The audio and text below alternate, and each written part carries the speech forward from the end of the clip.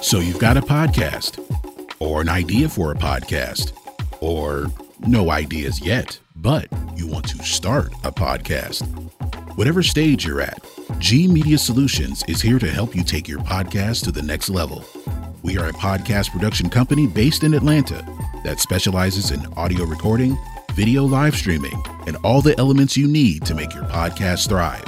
To fulfill your podcast needs, contact us on Facebook and or Instagram at GmediaATL. Before the start of this episode, I wanted to tell you about another podcast that I am producing for my friend Aisha. It's called the Botanica Podcast. I wonder what she thinks of that pronunciation. But anyway, here's a trailer for the podcast. You can subscribe to it anywhere you get your podcast, just like ours. Here it is.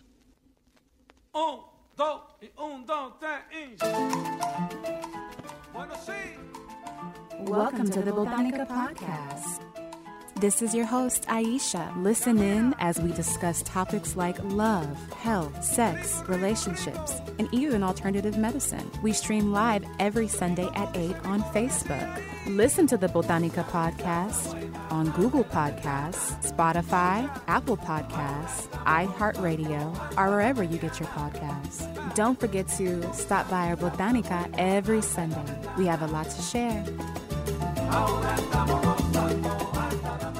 There's another podcast I want to tell you guys about. It's called The Barber and the Bartender. There's a barber, there's a bartender, and they talk about pop culture, sports, music. And of course, because one of them's a bartender, there's going to be a drink of the day, and he'll give you a little history on different libations. So tune into The Barber and the Bartender on Spotify, Apple Podcasts. They're on Facebook. Here's the trailer for their podcast. Come to my chair, you catch a fade or get a tape.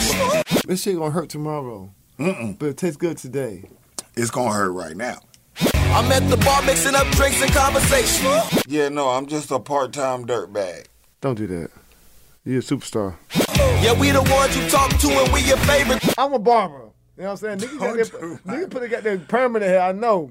You know what I'm saying? I just said that's my hero. You gonna hold him on the perm? First of all, niggas that have nappy hair, put permanent hair, have baby hair. It's the barber and the bartender, best podcast in the nation.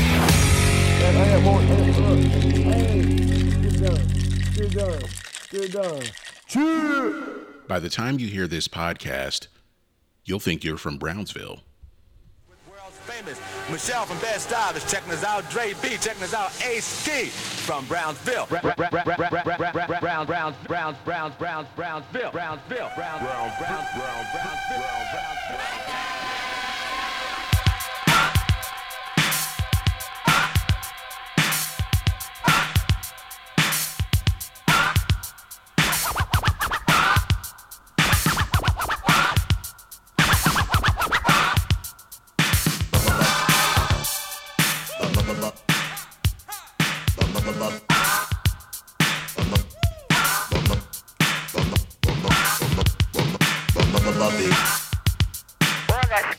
It's making me itch.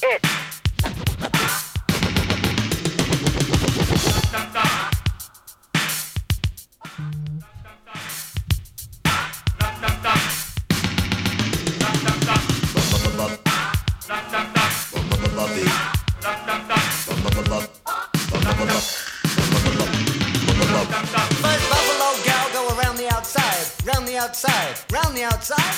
You know it. Two Buffalo gals go around the outside, round the outside, round the outside. Three Buffalo gals go around the outside. Welcome to By the Time You Hear This Podcast. I'm Greg. I'm Ben. And we are back with another episode 203. Woohoo! So we're just now realizing we passed that goal line already.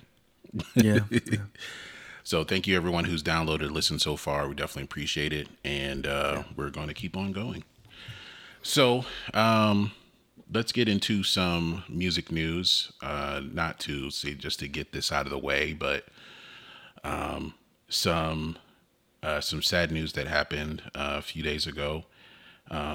Sinead O'Connor, who we associate her with the song that I would say it changed her life. More ways than one. In a lot of ways, in a lot of unexpected ways. And we still like know her, even if you consider her a one-hit wonder or not. Either way, you know that the name, that the song, and everything that came with it. So Sinead O'Connor passed away a few days ago. She was 56, I believe. Correct. And as of right now, no cause of death has been reported. It is possible that police say that there's no foul play. It's not suspicious. So she may have taken her own life. We're not exactly sure what happened. Some reports say that she was suffering from bipolar disorder.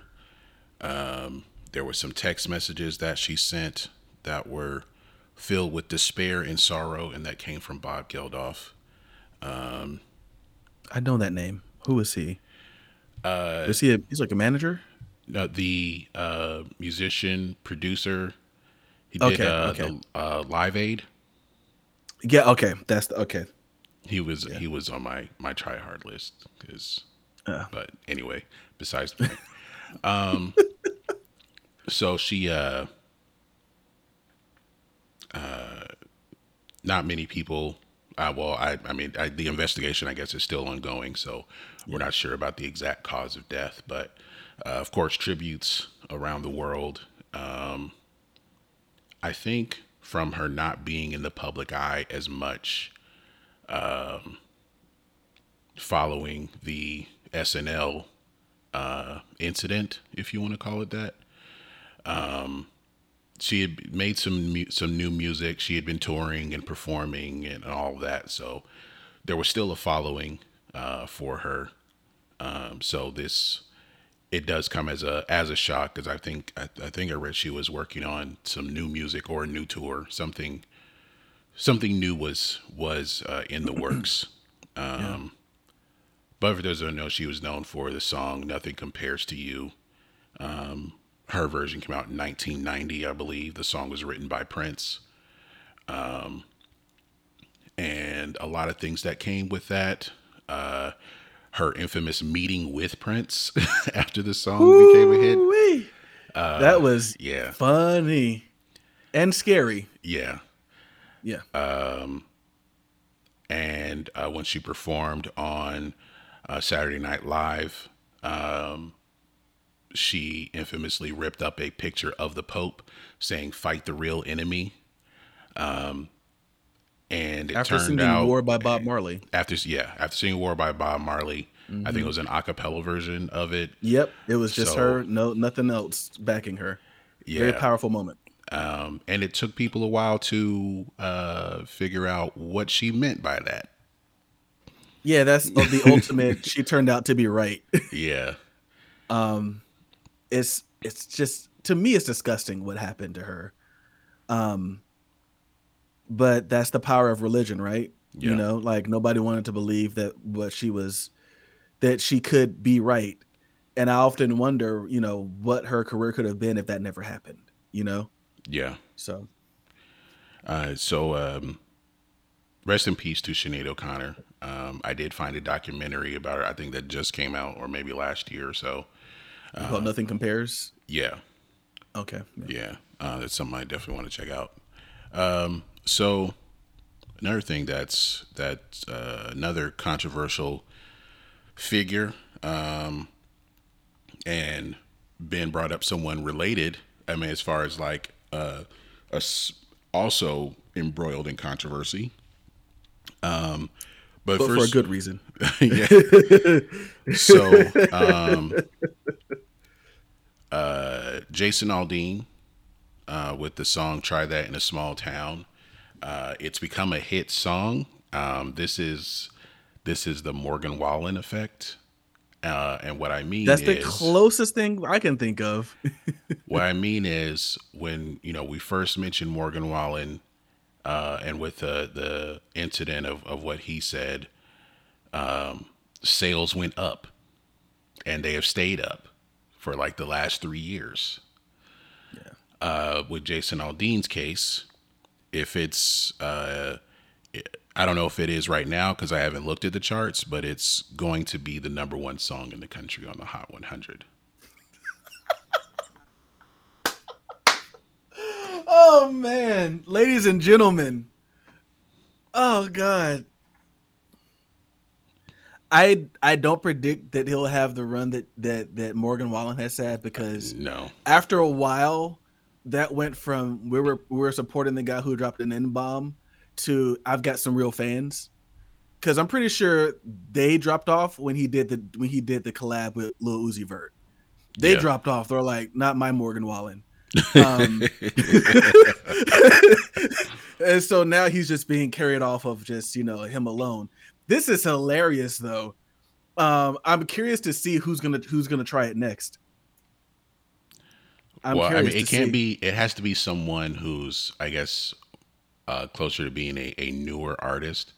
Like, I don't expect Alan Jackson or, not to say that he's made a song like this, but just like older artists who have that popularity. And the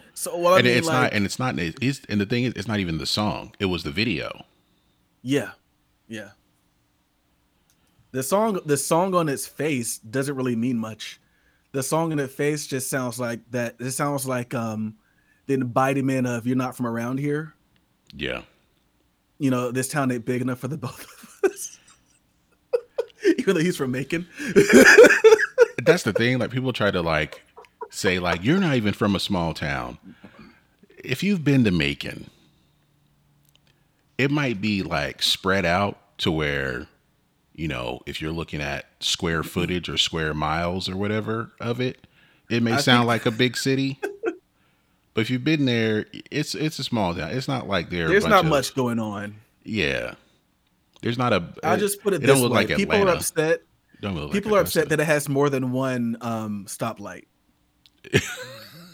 That's everything. That's everyone I've seen on TikTok going in on him is like, I'm from a small town. That's our stoplight. It's like, the okay, one. you're from a blip. That's where you're from one of those unincorporated towns. Some guy was like, yeah, 64 people in my graduating class. Okay, all right. I mean, look, there were only 200 in mine, but there were like 8 high schools in my county, so it was pretty spread out. But yeah, I think that, for those who aren't aware of this story at all, with Jason Aldean, with the song, the video is what the controversy is coming from. Yeah, where they showed footage of Black Lives Matter protests and also filming scenes in front of a courthouse in Tennessee where a black teen was literally lynched on the steps or at in front of that courthouse. So it's it does come off as this is that this had the racist undertones or overtones. I'm not sure which word it would be at this point, but that's what a lot of people are citing, and that's the controversy with the song. And Aldean is on tour right now. Protesters have been coming up to him, have been coming to his shows, and what was that? This is from American Songwriter. A group of protesters gathered outside the Xfinity Theater in Hartford, Connecticut, and then the show was rescheduled. Well, this was a rescheduled show after Aldean suffered a heat stroke during the first show 2 weeks ago in the same place. What the hell? Yeah. It gets that hot in Connecticut? It does. It really does, especially if you. Oh, I forgot you water. spent the summer Yeah, there. Yeah. The protest was organized by Camora's Cultural Corner and titled "Small Towns Against Hate," and encouraged attendees to wear ballroom attire. I don't know where that came from, but because you don't wear that in a small town. I don't know. That seems weird. So of course they were protesting the video. Columbia, Tennessee is the town and the site of a 1927 lynching, and had there's some other things that happened there as well. I can't remember off the top of my head, but it's known for that prominently, but a few other things that have been racially motivated as well in the past. So it seems for him to say like, oh, he didn't choose the location, he didn't know. It almost kind of seems like, I mean, that's what I'd say too. If y'all accusing me of being a racist, like I don't direct my videos. Okay, bro. I'm sure someone came to you and at least ran it by you at the very best. But which shows that deny. That people don't like researching anything. We find this out after the fact, and perhaps it was the director or the production designer for the video that chose these locations, and they just went by. Yeah, Jason, it's it's a small town. See, it's got a courthouse. The one stoplight. The Dairy Queen. So. Well, I'm just thinking now, like, I guess, if we do believe that he did not know, like his manager comes to him as like, Jason, we got a problem. The courthouse we filmed in front of? You're not going to believe what happened. He's like, what? I told you as soon as I found out.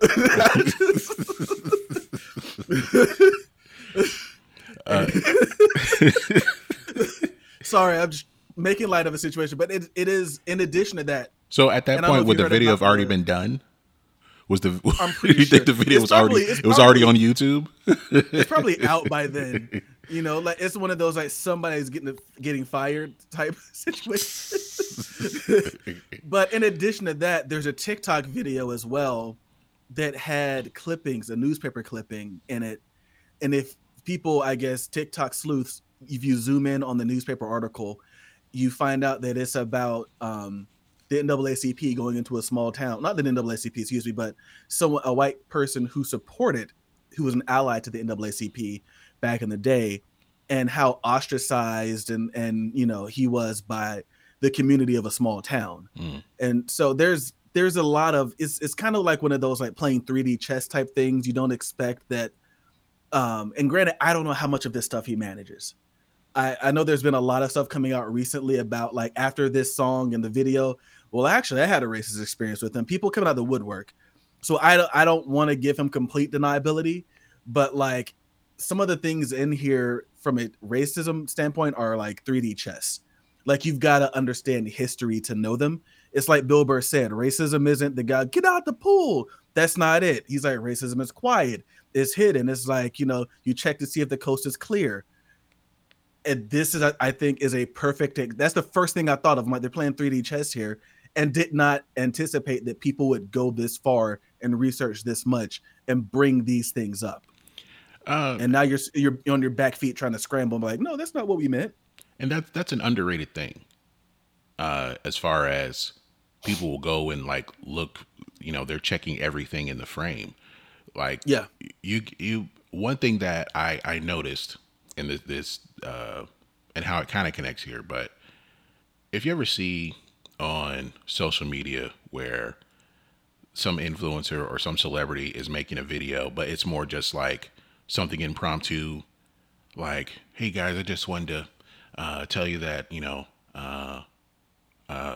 we're going on tour, and we're going to put the dates out very soon. So, or, I'm putting out some new music or, something like that. And while they're saying that, when they start, if something in the frame is off, like if their hair is wet, they're like, oh, excuse my hair, I just washed it. Or, but they do that because somebody in the comments is going to say like, oh, why is your hair wet? Or why is your hair dry? Yeah. Or you didn't notice that, crumb in your beard? Or, Yep. you know, what's that mark on the wall? Like, people are like looking for other things in the frame. Other than actually paying attention to the Yeah. video. So they're going to pay attention to other things in the frame. Like, someone saw whatever county it is, courthouse, and looked that up and found that this lynching took place. So, and then also, like I said, they had footage of Black Lives Matter protest edited in, which was kind Taken of out, it was then taken out, since taken out, but it was in the original version of the video. CMT that's kind of where you get the 2 from, + 2. It's like there's Black Lives Matter footage and this courthouse. I think he's trying to send a message. Mm-hmm. CMT pulled it from its rotation. It'd just be so funny to find out he's like secretly like the biggest BLM donator. He has to like pull tax records to show. I'm sorry, that'd be funny to me. I know that's not the truth, but I just think in my messed up mind to find that type of stuff out, it'd be like, oh, my bad. And then you find out the director is a descendant of a KKK Grand Wizard. Let's see what else came out here. Okay, so Aldean put out a statement. This was 2 weeks ago after the video come out. He said, the past 24 hours I've been accused of releasing a pro-lynching song, a song that has been out since May, and was subject to the comparison that I was not too pleased with the nationwide BLM protests. For him to see BLM, that can be a clue. 2 + 2. Because anyone who is against BLM, they say BLM. They don't say Black Lives Matter. They say BLM. Because for them to say it, I feel like some people's like waiting for them to say it, and then they can like cut it and then splice it in with some other audio, and their career will be ruined. So on August 1st, Jason Aldean was heard saying that he supports Black Lives Matter. And the audio is clearly different. And I support Black Lives Matter. And I will Oh, man. He could never play in a small town again. He also said, these references are not only meritless, but dangerous. There is not a single lyric in the song that references race or points to it. And there isn't a single video clip that isn't real news footage. While I can try and respect others to have their own interpretation of a song with music, this one goes too far. He also referenced the Harvest Music Festival in 2017, where he was the headline performer, and it was the deadliest mass shooting in U.S. history. Is that the one in Vegas? Yeah. I forgot he was there. Holy crap. Yeah. Oof. So I think for me, I don't think he is completely free of blame on this. Only because, you know, what kind of say does he have in selecting locations, and what research is he actually doing? So, but while there's that, at the same time, there is still going to be that level of responsibility if people find something and point it out. Yeah, as they say, the buck stops here. Like, you're ultimately, no one knows who the director of the video was. No one knows the production team. No one knows these things. So it's kind of up to you to make sure that you're protecting your image. And that's why I kind of have a hard time buying it, because he's one of those country artists that like has an image, you know? And unfortunately, that's a part of the image. Yeah. is that. So it's when you come out and say, I didn't know these things and blah, blah, blah, blah, because those sorts of country artists have spent so much time crafting this image and pandering to that type of crowd, it just kind of makes it hard to believe that this is the one time you didn't, you know? Yeah. So like, I'm pretty sure, like, if they were like, oh, that's a great location, he'd probably take credit. Like, yeah, I chose it for, you know, Dr. King spoke here. You know, he'd probably take credit for it. Yeah. So, yeah. It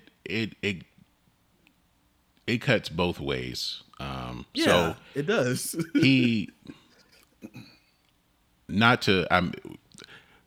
can, by simply denying it, that doesn't do anything for those who are offended and put off by the whole thing. So yeah, the offended are going to continue to be offended no matter what. Yeah. And this probably still won't mean that he'll like have a say in, you know, they want to shoot in another small town for the next video. He's probably still not going to do research on it on like, oh, you know what? No, there was a terrible murder of a black teen here back in 1937. You know, on this very spot at this stoplight. So we can't we can't film the video here. So another one of those scenarios, the man just running, Jason, wait, stop, cut the cameras. And it's like the director's like 1 second from saying action. And no. You're not gonna believe what happened here, Jason. Yeah, but it you know, and if all of that is true and he really did not know, then this kind of sucks for him, you know? Yeah. Because it's one of those things where the controversy is front page, but the apology is like the 5th page. Yeah. Like no one cares that and I mean, I guess I'm not saying this as someone who says what Morgan Wallen did was right, but I swear Morgan Wallen did more than anyone I've ever seen who slipped up and said the N-word. Like he went on like a tour. Yeah. Nashville with the NAACP chapters and yeah, but like, you know, no one really cared, I guess. I'm surprised that he sold that many records after doing that.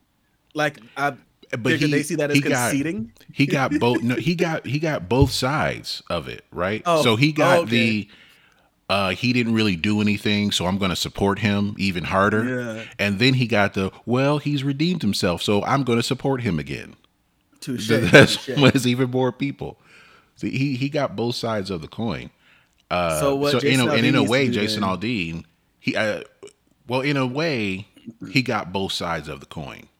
Even though with Morgan Wallen, there's probably still that, like, you know, people looking at him, like giving him the side eye a little bit. Like I'm keeping my eye on you. But I think with Jason Aldean, it's still the same. It's a similar situation. It's just with one song rather than 3 albums worth of support. Now what he's got to do is he's got to film a video in like Atlanta, like in the in what neighborhood? Though? What neighborhood? the blackest part of Atlanta, and he's got to do it with the artist from Atlanta. Like, but not as cringy as like Brad Paisley. Like, we don't need an accidental racist part 2. No, we don't need that. I kind of feel like Brad owes us for that. Like, that was bad. But then, like, what level of artists from Atlanta in which black people would be okay with it? Like, is Future going to work with him? Probably not. Is T.I. or Ludacris going to work with him? I'm not so sure about that. Are there any country rappers from Atlanta? Blanco Brown's from Tennessee, right? I don't know. I don't recall where Blanco Brown is from. He might be from Tennessee. And I was also thinking Breland as well. But I don't know if he's from... Blanco Brown is from New York, so... Oh, that don't even... New York City! You can't work with him. You can't work with him. Let's see where Breland is from. He is from... New Jersey. He's from New Jersey. Okay, he was born in New Jersey? Born in New Jersey, right? No? Yeah, that's what it says, born in New Jersey. I don't know if he moved. Well, I don't know. Yeah, it doesn't look like he moved. No. He went to boarding school in New Jersey. And then went to college. There were a lot of rappers up there who were inspired by the South anyway. So I mean, the whole ASAP squad was inspired by Southern rap. So. It would, you know what? It would have to be. It makes sense. It would have to be, and maybe segue into the other artist you wanted to mention on this. It might have to be Lil Nas X. That's the closest we got. Filming in College Park, get some black cowboys, and maybe we got something going. Yeah. Maybe we can send this to his people, and he could become the new redeemable, irredeemable Jason Aldean. I'll be very curious to see, does he lean in, or just what does he do? I'll just be very curious to see that, because ultimately music is a form of expression. Like we said, it was the music video that caused the issue. That's the director's form of expression. We just have a right to, of course, not support it. That's what makes this country great, I guess. But I'll be curious to see how he reacts to this, because apparently on tour, like you said, with the statement he released on tour, he's been vehemently declaring that he does not mean that. Deny. So we'll see, because cancel culture comes for you hard. It might not last, but it comes for you hard, Yeah. So the other artist you mentioned, Tyler Childers, there's a controversy, or at least a conversation around his most recent music video. Is that right? For all the separate reasons, all the completely 180. So Tyler Childers, who's kind of falls into that outlaw country subgenre, sounds really to me more of like a folk singer, but definitely is blue collar, sings about, his dad working in the mines, like all of those sorts of things, the type of stuff you would hear people in like the 60s and 70s singing about. Not now, 60s and 70s. And so he has a song called In Your Love, love song, it's a good song. And a lot of people apparently liked it. And then he made the video, and in the video, it depicts a gay relationship between two coal miners. And his fan base is just losing their mind. Yeah, they don't know how to take it. They're very upset. Some of them are just like, is he trying to push an agenda to make me like it? It's a lot of people saying, that word agenda. Yeah. What it has a lot of people though from the outside looking in, and some of the people who are true, hardcore fans of his, is he's weeding you out. He doesn't like you. He doesn't like you guys. He doesn't want y'all coming to his shows. He doesn't want you supporting his music. He's happy to not have you as fans anymore. This is weeding you out. These are the things he supports.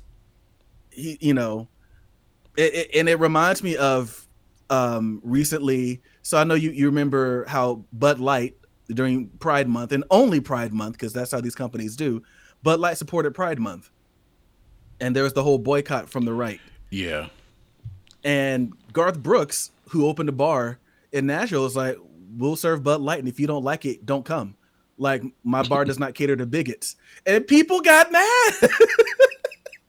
Called him a sissy and all this stuff. So it's just like, you're not gonna, he's like, anyone is welcome in my bar.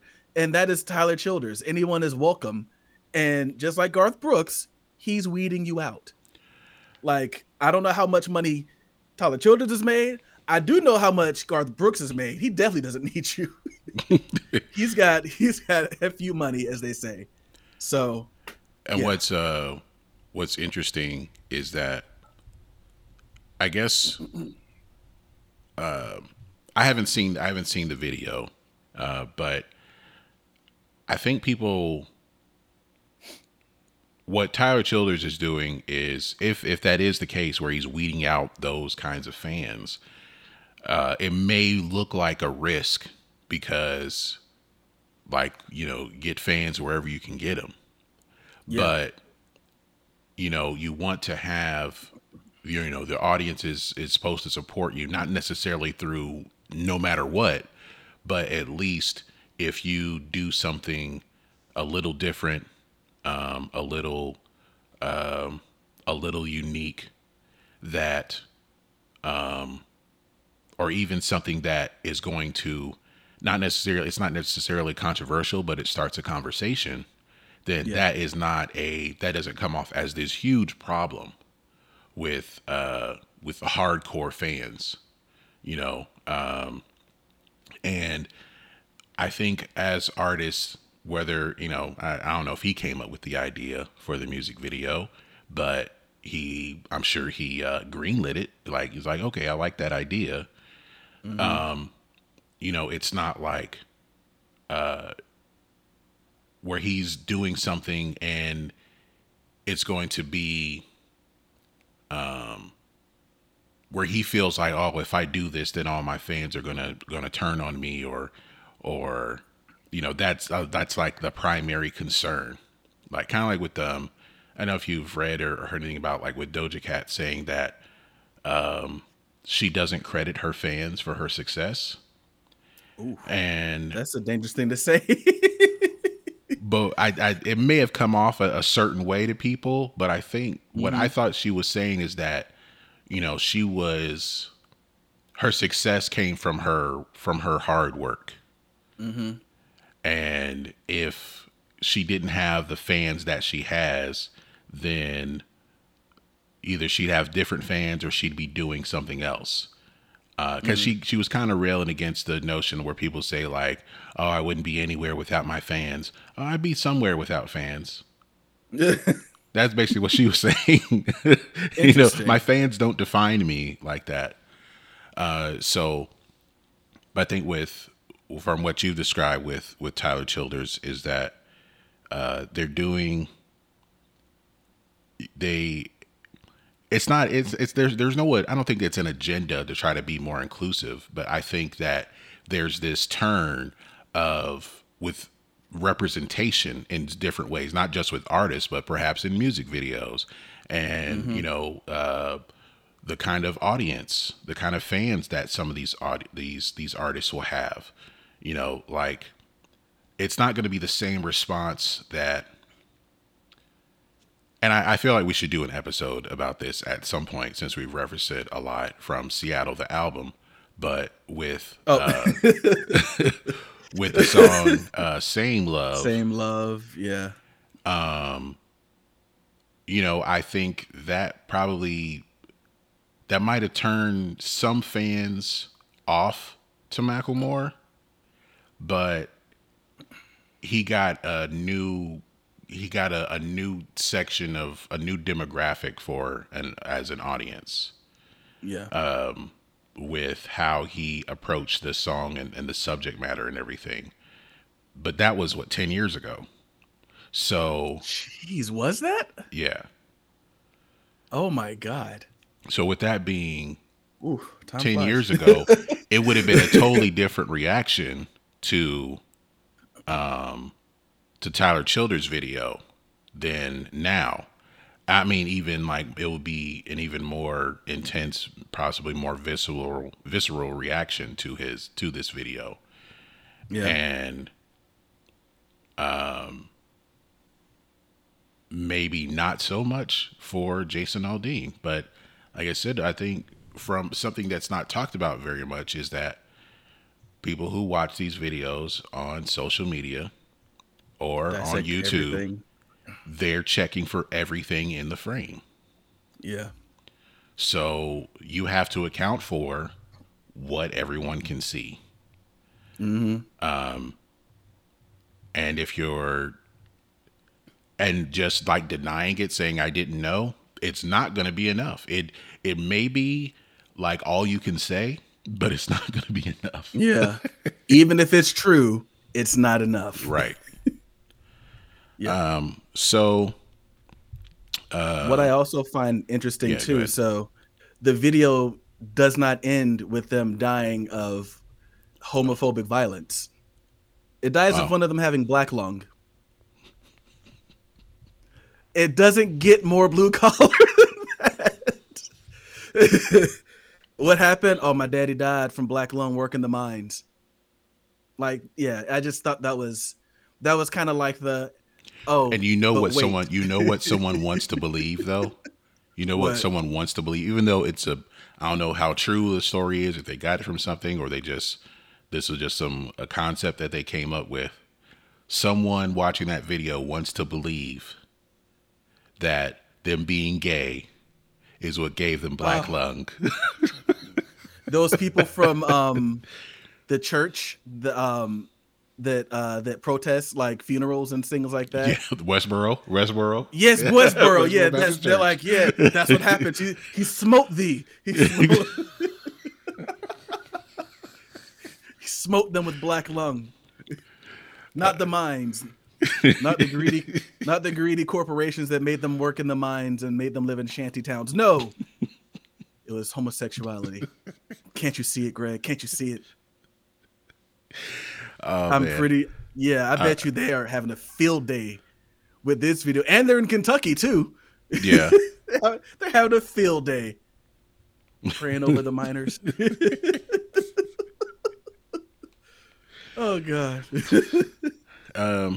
So yeah, two interesting music videos. And you know what? What's interesting is that this still won't bring back how vital and how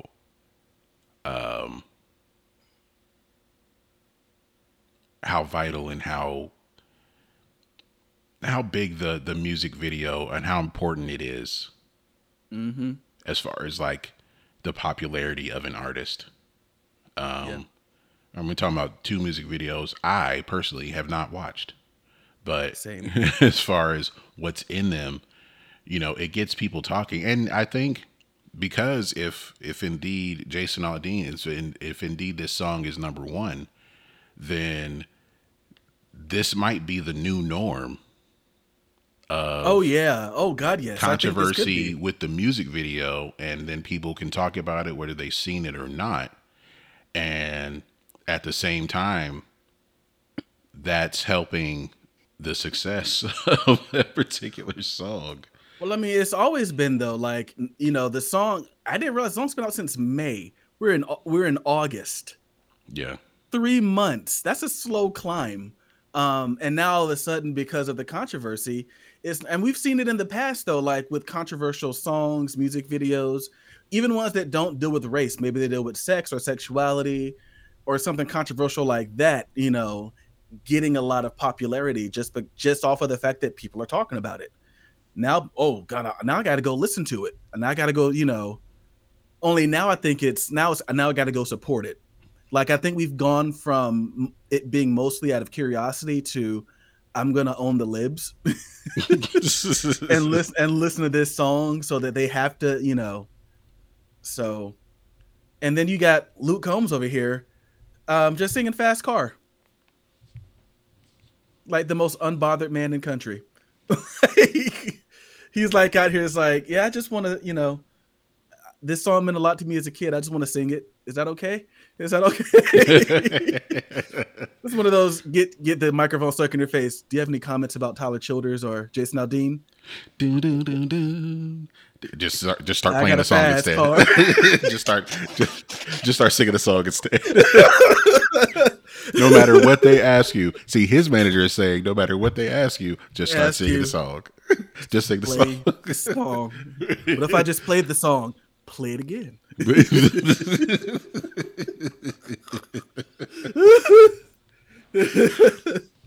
Remind them it's about a black woman, so they know you're not racist. Was Tracy Chapman lesbian? Yes. Oh, boom. A black LGBT. Yeah. There you go. Let me check. I think she is. And it was kind of like known at the time. Mm-hmm. She has never publicly discussed her sexual orientation, but she did have a romantic relationship with Alice Walker, as in like the author of The Color Purple. Interesting. Okay, that's different. But she doesn't really talk about her personal life in public, and it's none of our business. Yeah. But it's like we know. We'll leave you alone, but we know.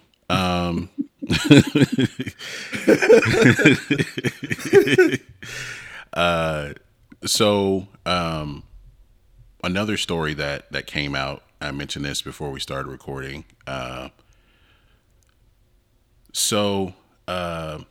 Reeves, who we know for his acting in such hits as Bill and Ted's Excellent Adventure and Speed. What was that movie he was in? Was it not Cool Hand Luke? What was the he did a sci-fi movie before The Matrix? I can't. Oh, Johnny Mnemonic. Johnny Mnemonic. Yeah. Man, I forgot. Yeah, that's a now he's known as Constantine. I'm kidding. He's more known as which apparently is pronounced Constantine, but whatever. Yeah. Johnny Utah. Johnny Utah. Okay. Okay. But for those who know, in the early 90s, I believe, that's when I had first heard that he had a band, and still I hadn't heard any of his songs, but he had a band called Dog Star that had some kind of popularity. I don't know how much, but it just seemed like the side project for him was that band. And after a 23-year hiatus, they are coming out with a new album, and they will be going on tour starting this month. I think there were some tour dates announced. Yeah, tour dates have already been announced. August 10th will be their first show in Hermosa Beach, California. And if you're in the Atlanta area like us, they will be at Center Stage in December. I drove by there this weekend. Maybe I'll go catch Dog Star. I wonder how many people will show up just because it's Keanu Reeves. I think a lot of people will show up because it's Keanu Reeves, and will be upset that this has nothing to do with John Wick. There's going to be people like dressing up as him. Like that's what they'll do at his shows. They'll dress up as his characters with like toy dogs. Yeah, toy dogs, and I'm just trying to think what else they could dress up as. I want to try to make this a thing. I'm not going to do it. They could dress up as Johnny Utah. With a surfboard. They could dress as which one was he? He was Ted. So Ted from Bill and Ted. What was his character's name in The Replacements? Shane Falco. Oh, Shane Falco. Let's go. Shane Falco, the comeback kid. But the thing is, if they're gonna throw stuff at him. Shane Falco is gonna throw a football. John Wick is throwing a dog. I do wonder how many of his fans now, like that know him as John Wick, actually have even seen The Replacements. If they've even seen Bill and Ted, if they've seen whichever I think it was just Dracula, which he was like kind of terrible. Devil's advocate. Like, because you forget sometimes he's pushing 60. He's been doing this for a long time. Yeah, I think because he's one of those actors that doesn't age very poorly. He just started doing this. I'm like, oh yeah, The Matrix was his first. No, The Matrix was not his first movie. I think his first movie was, if it wasn't River's Edge, which I watched for a college class. Mm-hmm. That was like 1986. Well, I know he was the love interest in Rush for Paula Abdul. Yeah. What? So he's been at this for a while, a very long career, and so I just feel like if someone did show up to his show dressed up, they're probably not gonna go before The Matrix. They're gonna be like, who the hell is Shane Falco?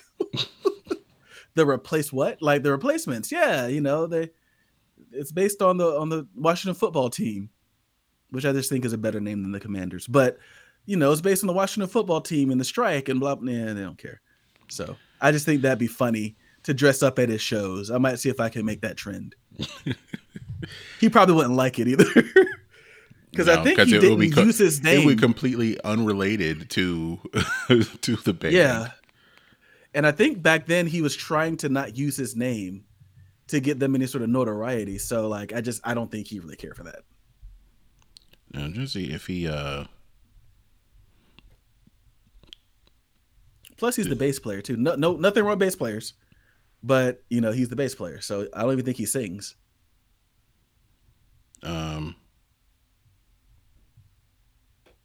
No. He's not like Jared Leto. They have their guitarists are the singers. But did they say he's a backing vocalist. Yeah. Well, like you have, I'll use the phrase you use often. The rest of the band knows where their bread is buttered. So they know who people came to see. they're extremely happy. They're like, who called? Keanu? Bet. Let's go. Let's do this. They've been waiting. All right, so one more story here. So Travis Scott had a show planned to be at the Giza pyramids, and it was canceled. It was supposed to be this past Friday, and it was canceled 2 days before, following pushback from the Egyptian Musicians Syndicate and a statement from Live Nation that cited complex production issues as a reason for the cancellation. And the show it was sold out. Tickets were sold out, but it couldn't be constructed in time. And refunds have been issued. And there was resistance from the Egyptian Musician Syndicate, responsible for the issuance and approval of concert permits. And they said on July 18th, so 10 days before the show, they decided to cancel the permit. And they cited his performance contradicted Egypt's authentic societal values and traditions. And no changes were going to be made to the show if that's what they were asked for. Live Nation Middle East said that there were no changes to the show. And prices range from $129 for premium tickets to $210 for VIP tickets. But this is in Egypt, so how American fans are spending more money if they wanted to go there. And the way that people spend money for things related to Travis Scott, not to say that it's bad, but it's interesting that it's not talked about very much. Like if he has a pair of Jordans, and the Nike check is the other way. That's what makes him different, and that's what can drive up the price thousands of dollars. Or if he has the special, I think there was Reese's Peanut Butter Puffs, the cereal. There was like a special Travis Scott edition of the cereal, and people were buying the box unopened for thousands of dollars. So things related to him, there is a fan base that will spend a lot of money to have Travis Scott related items. And I don't know if it actually happened, but there was some story that came out that some guy sold his house for Travis Scott tickets. And let me see if this is a real story. That's so dumb if he did. That's so dumb.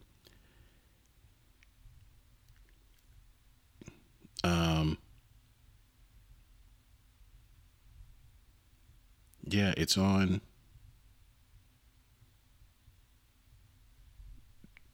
Yeah, the story came out, I think, the day before the show was officially canceled.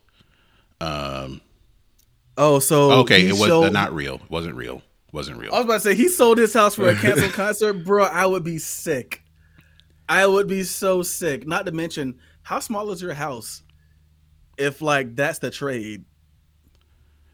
Yeah, so it was a guy on TikTok made a video of him standing next to his alleged house with a for sale or /sold sign and waving a bunch of keys, and then it cut to a video of Egypt from an airplane, and then Travis Scott was where he was going to the show, and then the show gets canceled 2 days before.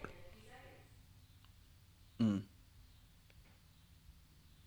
was that? Sound like a smart something. The machines. Okay, they're coming after me. But it turned, that was a prank, because I saw like a tweet about it, but I didn't see any other stories. Okay. So that would have been redonkulous. Yeah. So that would have been crazy if that actually happened.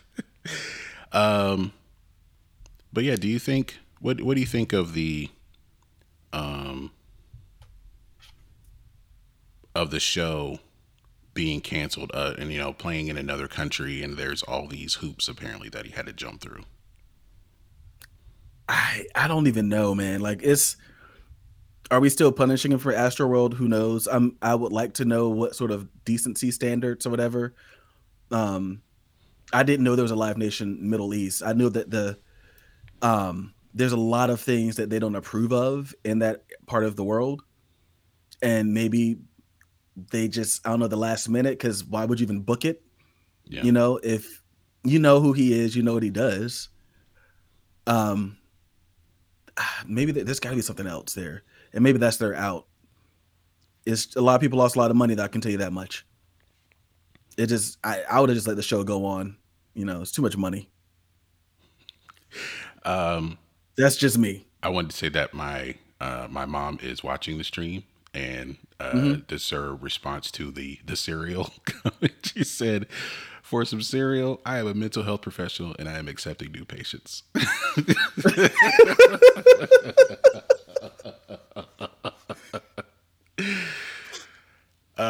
When it comes to Travis Scott, people will, there are some people who will buy anything with his name on it. So yeah, no, but that cereal box thing is a real thing. So that will do it for our music news. We can get to the cover song of the week. Hopefully there's still no playlist for this segment, so I don't know if I played this song or not. But we are winging it here, baby. We are winging it. But I remember I first listened to this album. I got it at the library. Was going to the library to get CDs all the time, and finding like a lot of rare things. So, familiar with Mark Ronson, who is around again, whose name is being mentioned again because he did produced the soundtrack for the Barbie movie. Oh, really? Yeah, okay. Yeah. So this is going to his album. I think it's called Versions. And he does a cover of God Put a Smile on Your Face, the Coldplay song. You have not played that, but I've heard this. Featuring the Daptone horns. And this was a very unique take on that kind of song. So to put that kind of spin on it, I really like it. Yeah. So this is go ahead. Well, so you've heard the whole album, right? Yeah. Okay, because I was like, it's so inspired by that era of music in terms of how he does his covers. Oh yeah, I almost feel like the Scott Motown, Bradley Stax. Yeah. I feel like they heard that album and was like, let's make a band around that. Like, I feel like that's what they did. This is Mark Ronson featuring the Daptone horns. God Put a Smile on Your Face, and we'll be right back.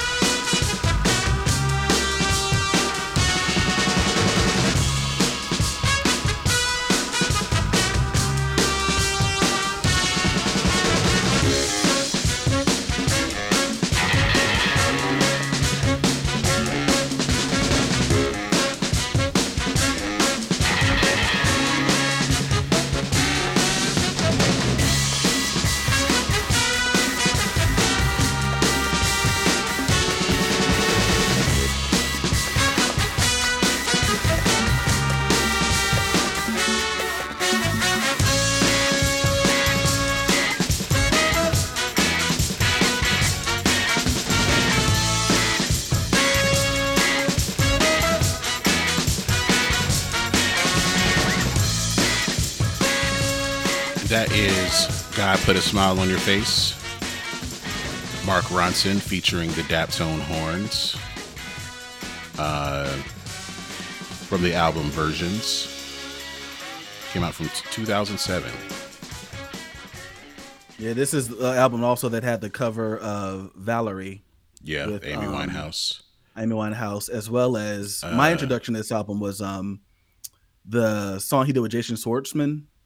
Not Jason Schwartzman, but the lead singer from Phantom Planet, the cover of the Radiohead song Just. Yeah. I was playing, as a matter of fact, I never forget it. I was playing NBA Live. It was one of the NBA Lives. I was sitting there with Justin, and he was like, I know this song. Because he knew the Radiohead version. I'm like, okay. I'd never heard it. That was, He also does a cover remix of Britney Spears' Toxic featuring ODB. Yeah. So, yeah. He loves that kind of music, man. He loves it. Yeah, we hear the influence pretty much in everything he does. Yeah. So let's get to the charts. And as of this week, so next week it will be number one. But this week's number one is 7 by Jungkook featuring Lotto. I have not heard this song. It debuts at number 1. Debuting at number 2, as of this week, is Try That in a Small Town, Jason Aldean. It projected to be number 1 next week. Number 3, Last Night by Morgan Wallen. So it drops down this week, but number 4. So what's projected next week is number 1 will be Jason Aldean, number 2, Morgan Wallen, and number 3, Fast Car by Luke Combs. That will be 1, 2, 3 next week. Is country having a moment right now? That's what it looks like. Like, when's the last time? Has this ever happened? I don't know. That's just, it's wild. There's some people who probably wouldn't even call this country. Let's be real. So Fast Car is number 4 this week. Number 5, Calm Down by Rima and Selena Gomez. Number 6, Fuck You Mean by Gunna. Number 7, Vampire by Olivia Rodrigo. Number 8, Cruel Summer by Taylor Swift. Number 9, Flowers by Miley Cyrus. And number 10, All My Life by Lil Durk featuring J. Cole.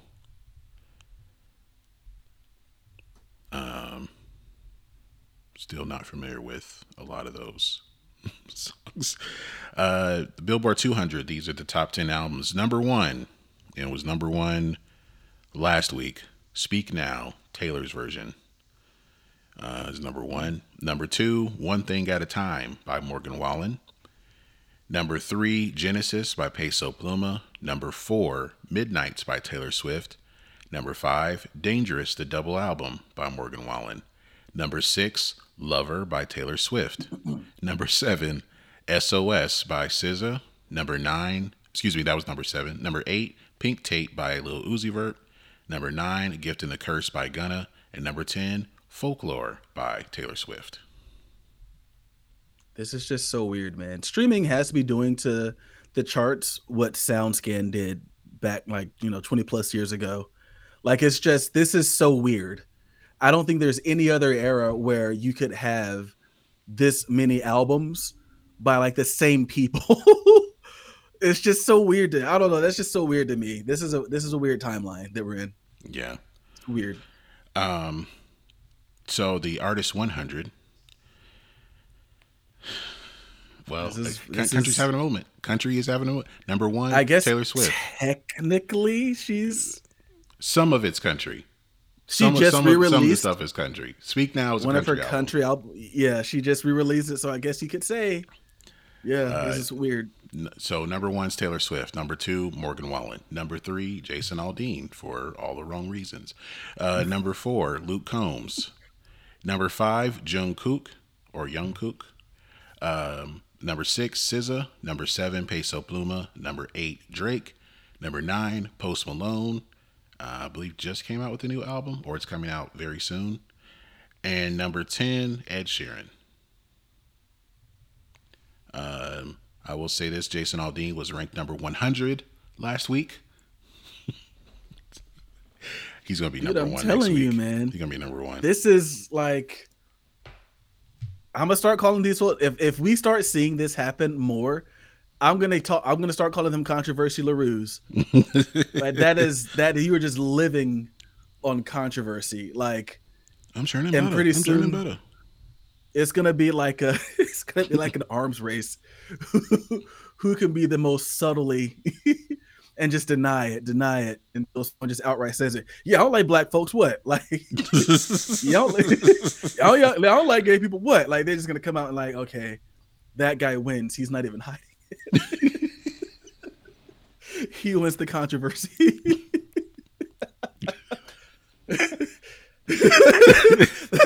That's where this is going. I feel, it's just gonna be. Say I won't even talk to the NAACP or GLAAD. I won't talk to any of them. Or he just goes to spit in their face. He wants all the smoke. He leans. He just like leans into it. He just leans into it. I'm trying to run away from it. I run towards the fight. Oh man. I kind of want to see it. I want to see it just for the spectacle of it. I want to see it. On who that artist could be. I hope not, but it'd be funny to see. I'll tell you that. Give us a lot of content. So I'll do it for our music news. Ben, why don't you tell us about your earworm of the week? I don't know much about this group. And apparently no one remembers them. I just know this song came out in the 90s. I thought it was one guy.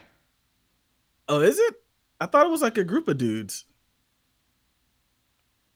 I can't tell. I guess, look, there's one dude on the cover of the album. So I thought it was one guy. I thought probably is.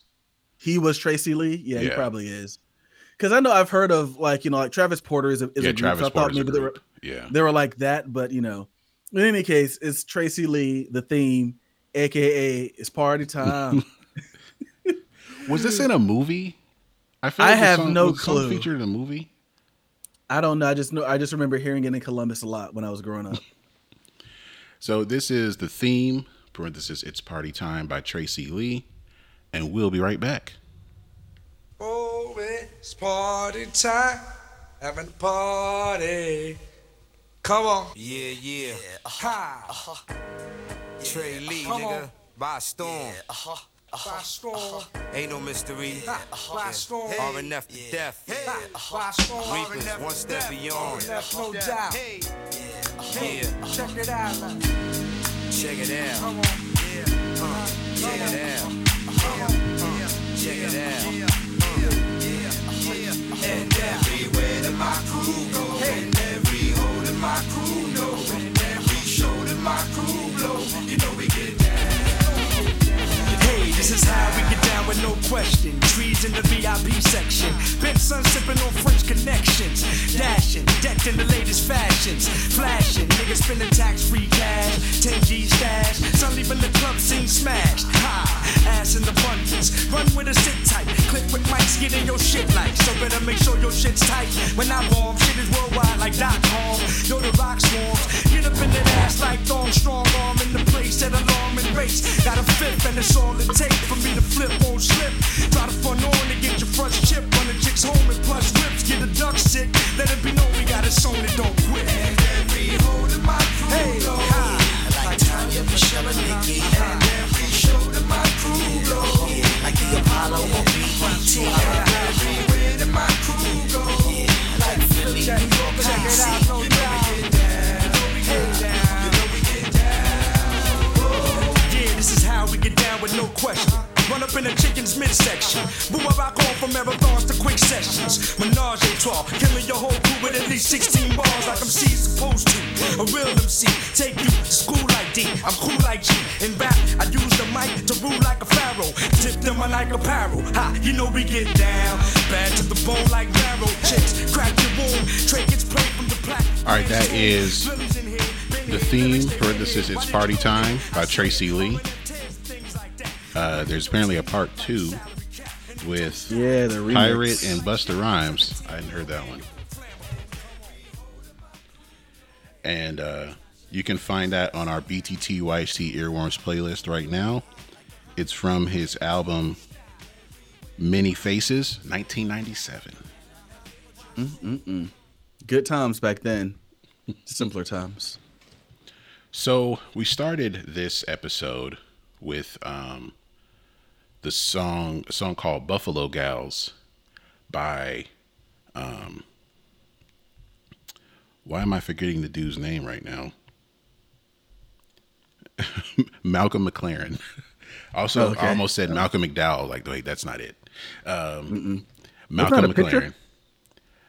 That's Jack McDowell. Jack McDowell. Malcolm McDowell is an actor, for those who have seen A Clockwork Orange. Malcolm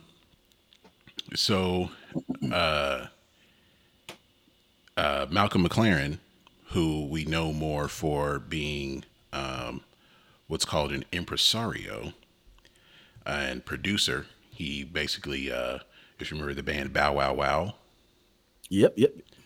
He put that group together, and I think he also managed the Sex Pistols. Interesting. So, but he was also got into different cultures and fashion and art, and so once hip hop started becoming a thing, he tried to do it. So he made a rap album. But with that particular track, it was produced by Trevor Horn. And we have an episode about Trevor Horn and his production techniques and history, many groups that he was involved with, and we can do it because 5 of his productions. So,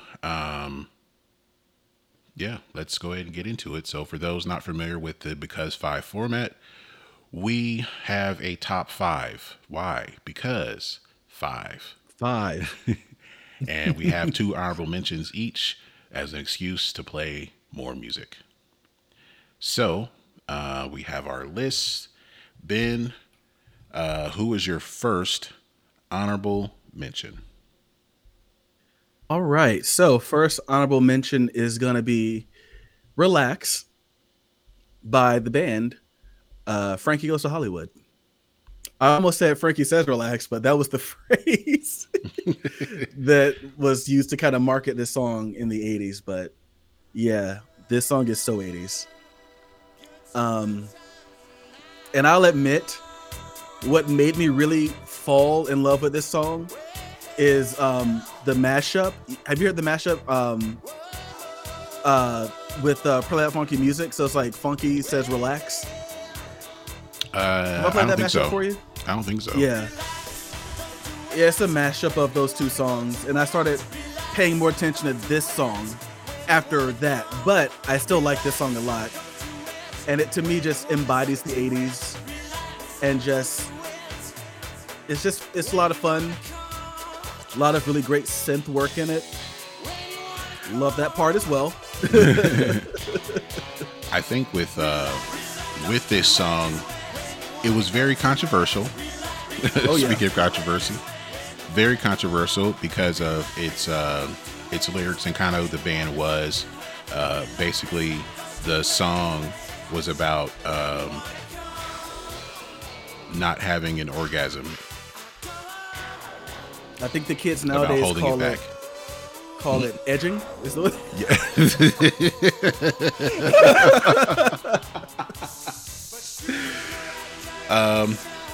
So yeah, the song was written by the band but produced by Trevor Horn for the album Welcome to the Pleasure Dome, and I think he played bass on this song. He played the Lindrum, and he did some programming. I'm not familiar with the Fairlight. It's a digital synthesizer. I think that might have been when he played bass. Yeah. From the looks of it, this was an early version of a DAW.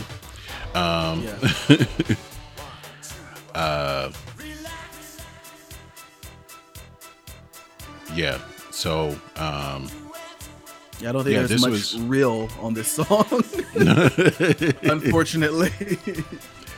But yeah, this was definitely a controversial song in the UK. But it ended up winning Best British Single at the Brit Awards. I think Franco's Hollywood. This was basically like the single. In the 80s, you could have a single and be nominated for Best New Artist. And then, of course, like you said, with the t-shirt craze of Frankie Say Relax. I remember that being referenced in The Wedding Singer. Someone had on a Frankie Say Relax shirt. So yeah. Yeah, so that is your first honorable mention. I'm adding these to the list as we go. So, all right, there we go. So, my first honorable mention is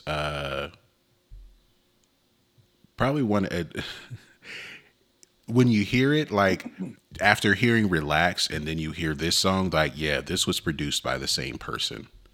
So this is Wildest Dreams by Tina Turner featuring Barry White.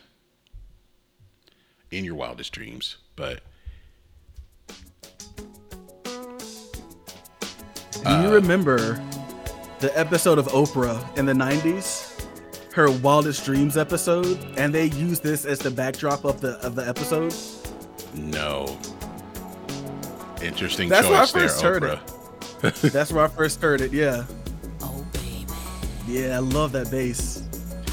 Yeah, the bass line and two people with deep singing voices. It just makes for a very unique and sexy track that I don't think a lot of people talk about. This is one of those duets with two artists that a lot of people love, but don't really talk about, this where they work together. So, and it's mostly spoken word, but making it, with the overproduction, the extra bangs and zooms, kind of like makes this track stand out. And to put a track together like this with these two, I really like it. And it's from Tina Turner's album Wildest Dreams. Technically, well, on this version, it doesn't have Barry White's name as being credited, but that is Barry White on the song. Yeah. So yeah. I feel like if you don't know that's Barry White, something wrong with you. What's wrong with you? Basically. Okay, so your second honorable mention. All right, so my second honorable mention, I feel like I'm going to kind of expose myself here, but I'm fine with that. I've never seen the movie, but it is from Pearl Harbor, and it is There You'll Be by Faith Hill. I almost said Faith Evans. I always do that, but it's, I don't know if they were like, hey, this is the guy who did Kiss from a Rose. Let's see if he can give us that same magic. It's kind of a lesser known song by her, but still one that I really like. And it's funny. So it was first offered to Celine Dion, who turned it down. And I'd always heard at the time it came out, they're like, oh yeah, they're trying to make this another My Heart Will Go On. How was that song? My Heart Will Go On. Yeah. Yeah. Because it came out like just in 2001? When did Titanic come out? Was it 97, 98? Yeah. So, and I know that like Michael Bay was like, this is gonna be his Titanic, and it's like kind of fell flat on his face. Well, yeah, just looking at after Titanic, someone was going to try this where, let's take an historical event and put a fictional story around it. Yeah. And we're going to have this epic ballad of a song, and Yeah, and it's going to be a successful. We're going to have the stars. Who was it? Ben Affleck and Liv Tyler and Josh Hartnett. Yeah. So, Cuba Gooding, who had a very off small of his role. Oscar. Yeah. This song was written by the Diane Warren, which is another reason I knew about it back in the day, because I followed her career. And I am so. If you follow me on TikTok, you probably saw me post a video last week where I was like, hey, this isn't a song that I sang, but I'm thinking about putting it out.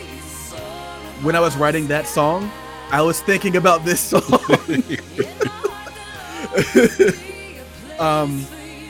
I called it, the working title of it was Country Ballad. Even though this is not a country ballad, Faith Hill is a country singer, but this was her attempt to break out of that. Like, I can do more than just country. And unfortunately, there was an effort for her to like try to cross over, especially after Shania Twain's success. Yeah. Like, okay, let's see if we can get another one in there. Yeah. And it just didn't, it didn't really happen for her like that, She had her moment and then she just kind of, faded to the background. Pretty much. Which truthfully just makes what Shania Twain and now Taylor Swift have done even more impressive. The fact that they were able to go from like country singers to like being amongst the biggest stars in the world. Everyone can't do it. And Faith Hill was big at the time and she just couldn't do it, Probably not the best movie to hit your name to. So, also kind of makes you wonder, like, if Celine Dion did take it, would it have been bigger, or would people have been like, man, Celine Dion has fallen off, Maybe like, then it probably would have been more obvious that, they're just trying to do that again. Yeah. Titanic Part 2. Yeah. Even though it's not the same songwriters, but it was the same idea as far as what they want to do with the song. All right. You have like huge writer, huge producer. Yeah. So, So that was your second honorable mention. So my second honorable mention is a song by I believe his name is Seal Henry Samuel. Yep. And it's a song called Don't Cry. Oof. It's a good one.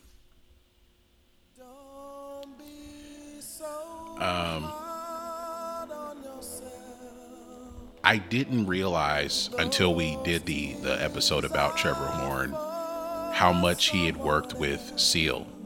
This is one of those underrated musical marriages. Yeah. Where you have someone who doesn't have that, like, I don't want to say typical, but that kind of like expected R&B voice. Yeah. Even though they sing with soul and with feeling and they're very good, but it's not something you associate with R&B. Seal has a pop voice. Mm-hmm. So, but someone who sings how he does, what do you do with that? Yeah. There's a lot of places he can go. Yeah. And I guess you got to find a producer that knows where to take him. Because he's like got a soulful voice singing over like, I don't know if you call it Baroque pop, but it's like, it's not soulful pop. This is not a soulful pop song, It's grandiose, it's huge, it's epic. So this is we have an episode about it. This is Sophistopop. Yeah. This is what I mean by that. And then with it being pop, like you can go to a different place with it. You can try different things. And he had a song like Killer, which is a kind of an industrial dark techno dance song. But as far as what he can do, this show, I think what Horn brought out is Seal's versatility and what kind of songwriter he could actually be. Seal wrote the song, but Trevor produced this song. Yeah. So I think it kind of just showed, it showed what Seal could actually do if he was able to be more if he's not in this box, so what does he have? What can he do? He can basically do whatever he wanted as far as whatever kind of song he wanted to make. Yeah. And this is from the I know he had Seal 1, 2, 3, 4. Okay, this is the first Seal, or this is the second one. I think this is Seal 2, yeah. And it's still called Seal, but this is Seal 2 from 1994. So yeah, so that was my second honorable mention. Make sure it's on the list. All right, Ben. What is number 5? All right, so let's keep this Seal party going. Waiting for You by Seal.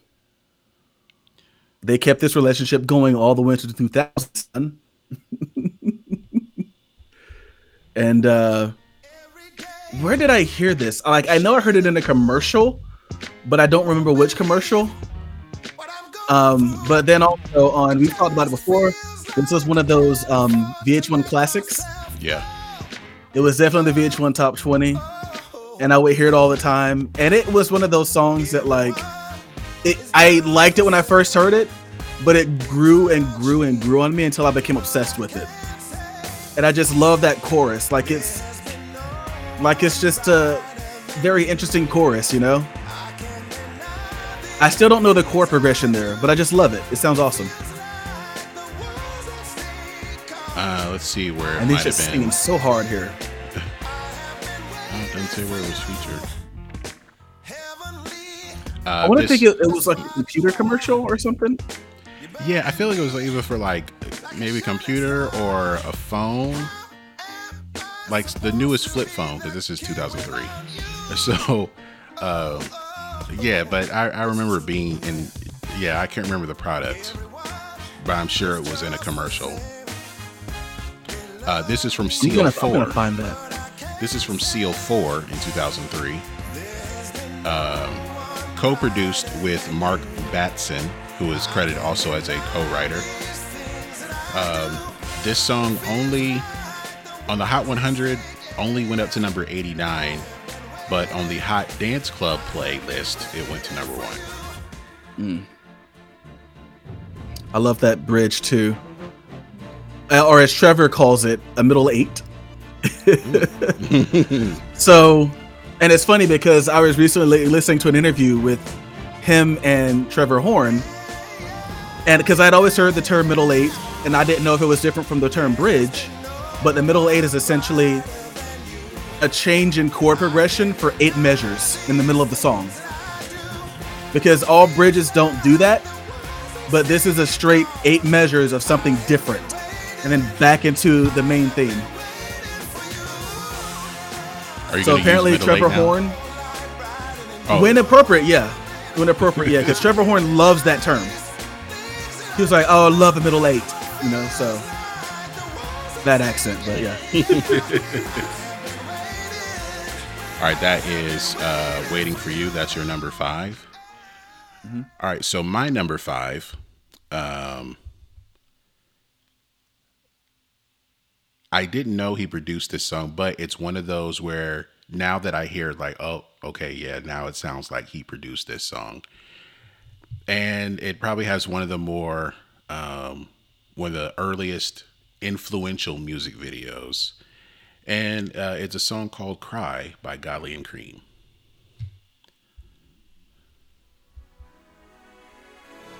I don't know if I'm familiar with this one.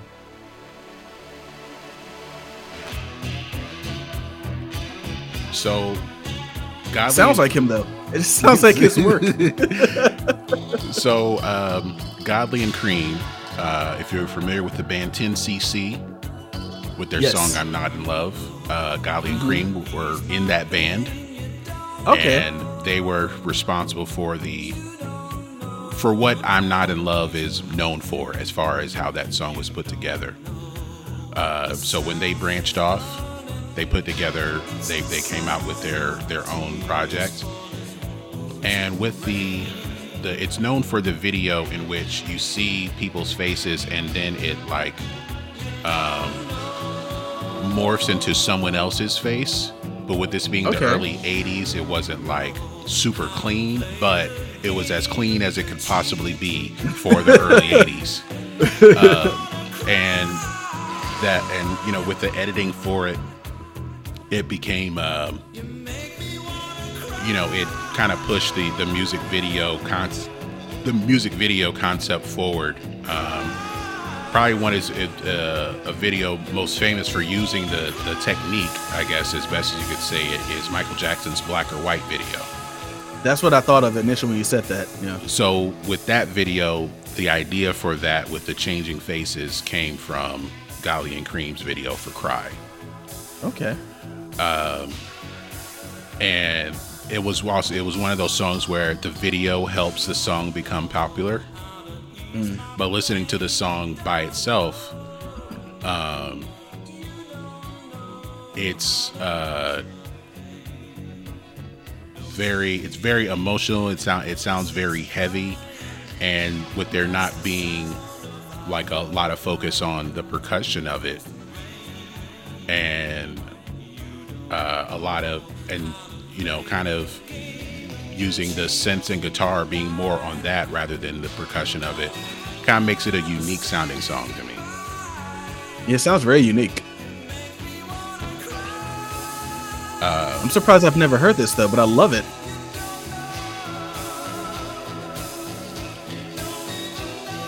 Man. So yeah, that is my number 5.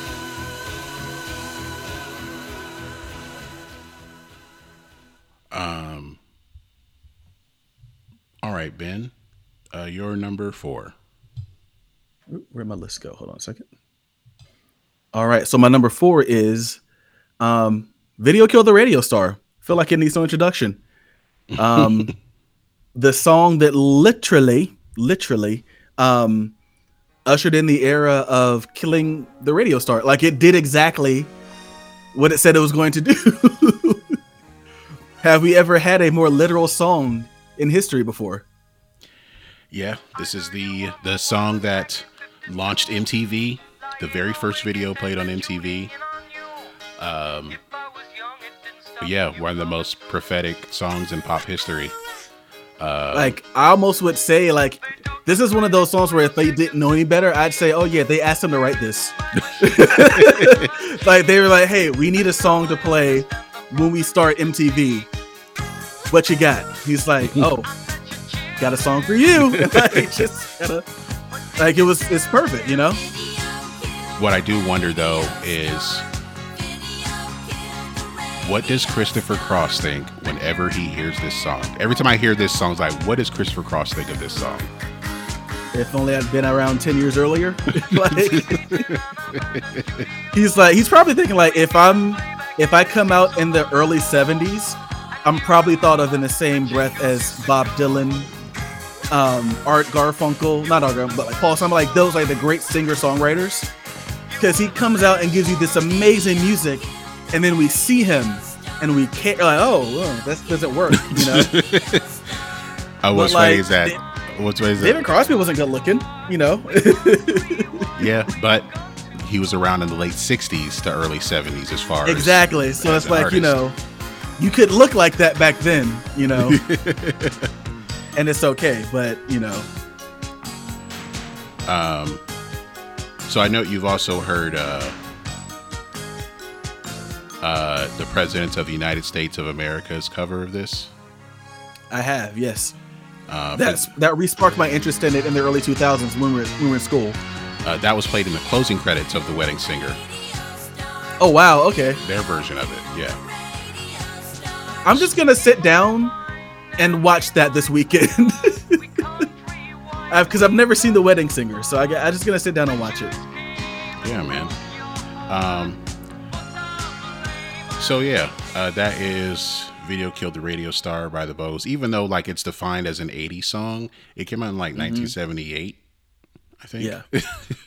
But they made a music video for it, so that's how long it's been around from their album. Love that. Well, 1979, but yeah, the album came out in 1980. So I think 1979 is technically when the song came out. Yeah. But yeah. So my number 4, I always forget where we are. Like that fast. Okay. So I found out recently that he produced this song, so I had to include one of the more underrated bands of the 80s, ABC, and their song Poison Arrow.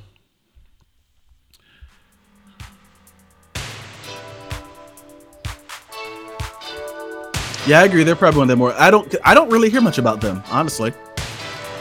They're one of those bands that, you know, out of the UK, they're really, as far as pop music, the UK really had their own world. Some of them, crossed over to America, but there are some that didn't cross over in the same way, but they were still huge in the UK. And ABC is one of those bands. What I liked about this is that it has a disco sound, and this was like the post-disco era, but this is in the UK where it could just evolve rather than die. So it had it's like an Italian disco type of feel, or the post-disco feel. They are considered sophistopop as well. A lot of slick production. Even though I think the band started off as like a punk band, and then Martin Fry, the lead singer, the way he sings, like, okay, we can't have a punk band with his kind of vocals. So they made that pivot.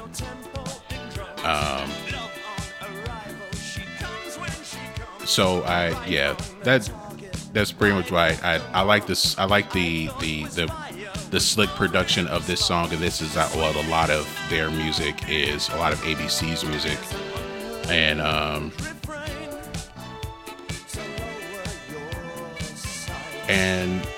also like that they're kind of emo as far as, but it doesn't seem like they make those kind of songs. Yeah. Trying to see if there was. Trevor Horn played the Mini Moog bass and the TR-808 programming for the song, and the famous drum machine, and Roland MC4 Micro Composer sequencer.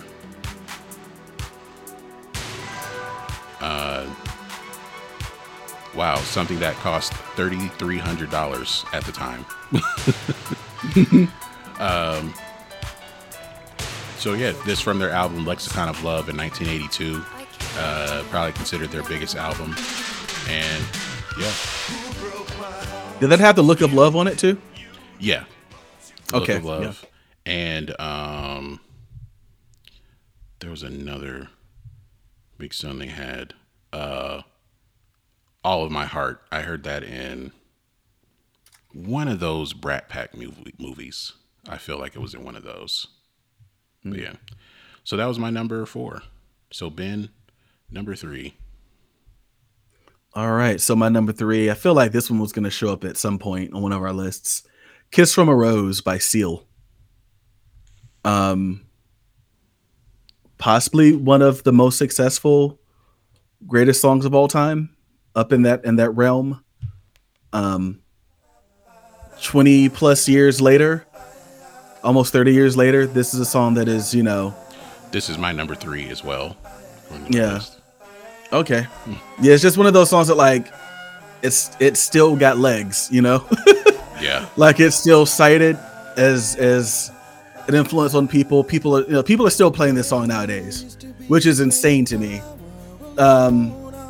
When did this come out? This came out in 94. Yeah. I recently watched Batman Forever, by the way. I watched it on last Thursday night. I was doing some work in my basement and I just put it on.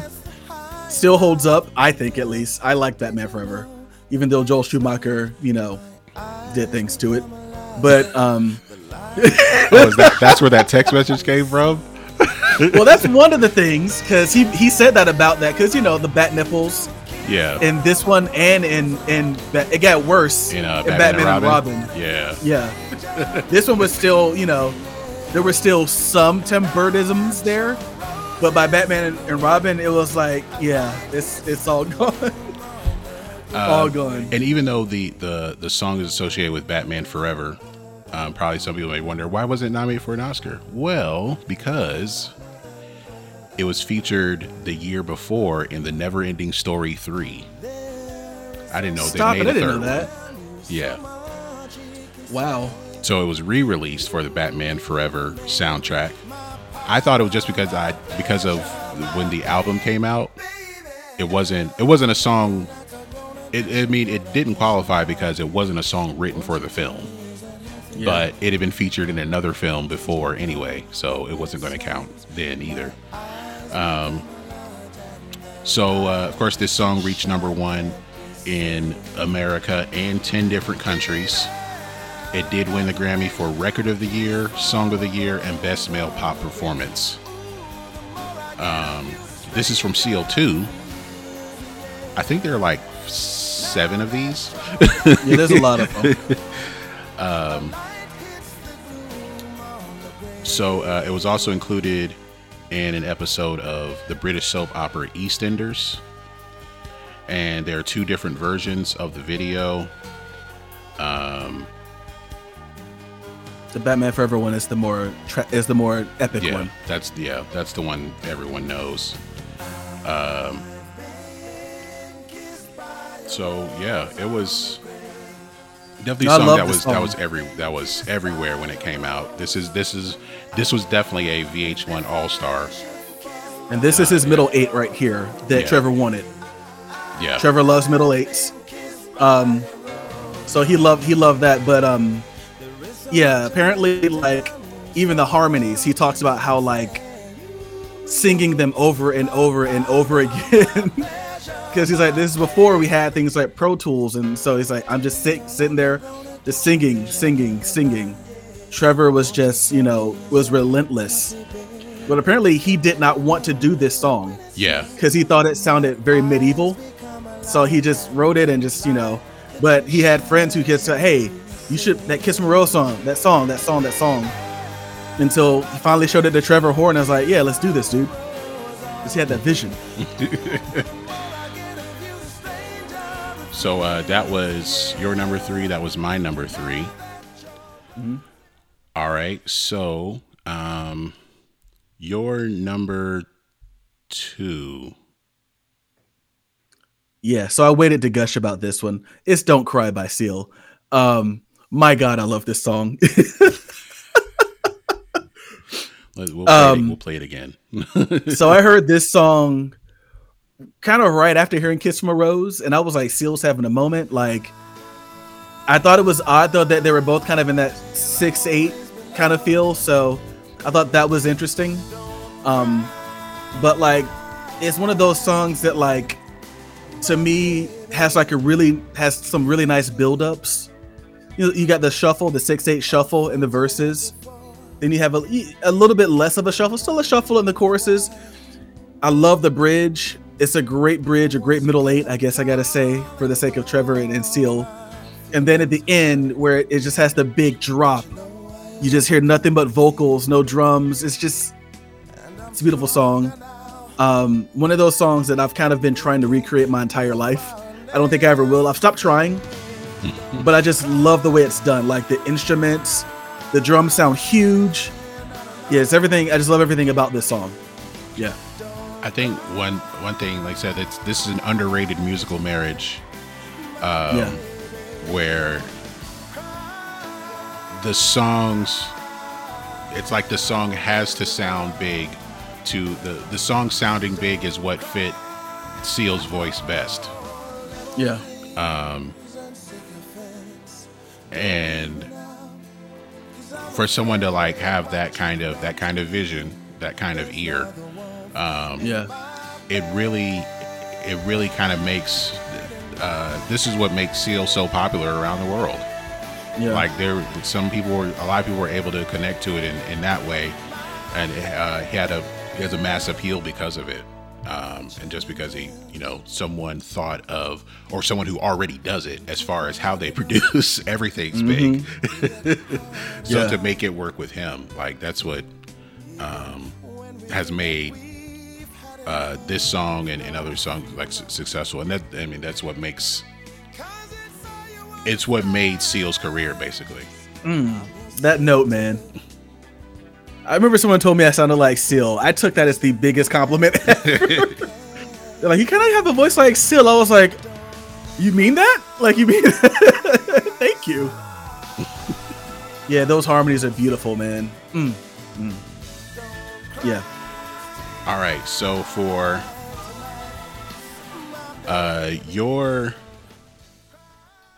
that was 2, right? Okay. That's my number 2. So my number 2 is actually your number 1.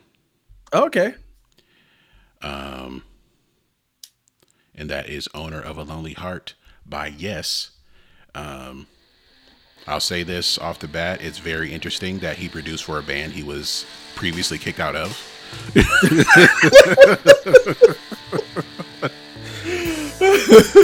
Didn't even think about that. So those who don't know, Trevor Horn was in the band Yes for like one album, and then they kicked him out, and then they brought him back to produce 90125, which this is what brought them into the mainstream.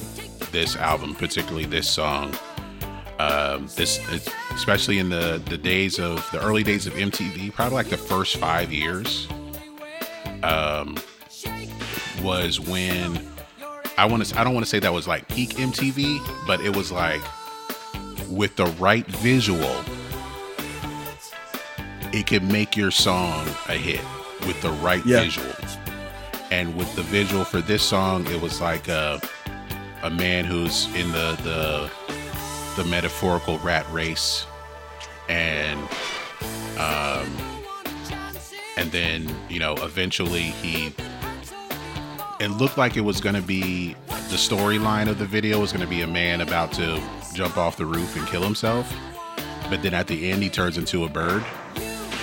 Yeah, okay. I remember. I'm starting to remember now. Yeah, it's a very weird video, but they're a weird band too. So yeah, it was, you know, it's art house. I know it's an art house concept.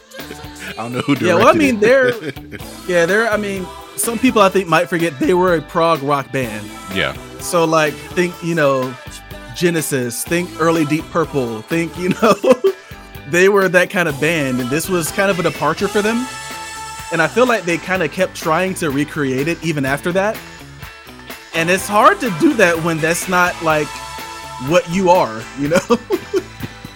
Like, it's a flash in the pan. Like, you did it. All right, cool. That's all we really needed, you know? Well, like I said before, a lot of bangs and zooms in this.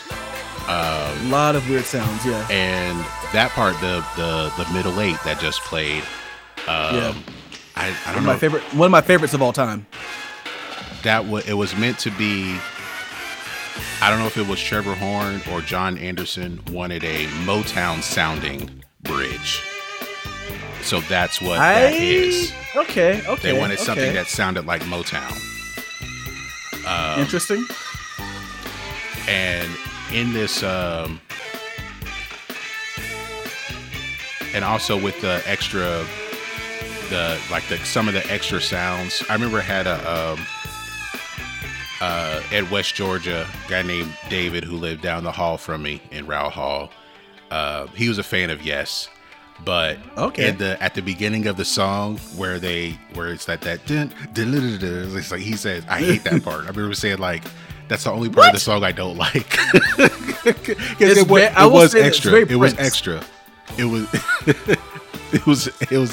It was like an extra sound, but then, you know, reading later, like that's how Trevor Horn produces, as far as like that's what he will add those things to a song to make it stand out a little bit more. And I like that they brought back the Motown middle 8 at the end of the song here. God, I love that. It's so good. It's so good. And, so I don't think I realized that Steve Howe was not in the band at this time, but it was Trevor Rabin. I don't think I realized that. I was like, that makes so much sense, because this is not the way that Steve Howe was known for using a lot of harmonics.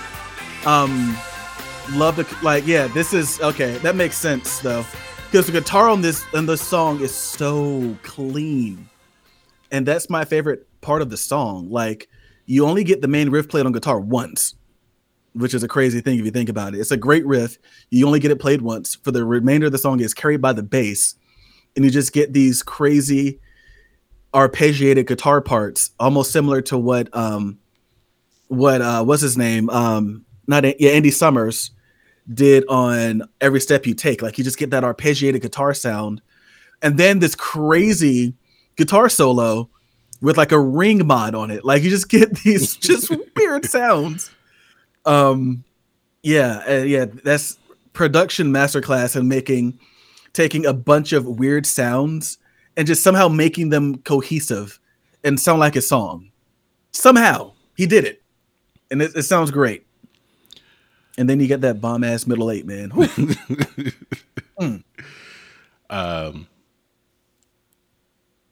Yeah, that's the middle eight is definitely my favorite part of the song, and it's yeah,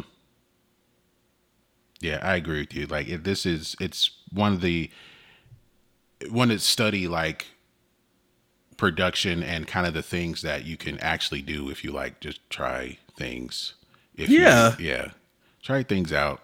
Try to make something bigger than what it is, because I think that's something I think underrated as far as what attract people to music, the songs that they like, especially with rock bands. If it sounds epic and orchestral, but without being like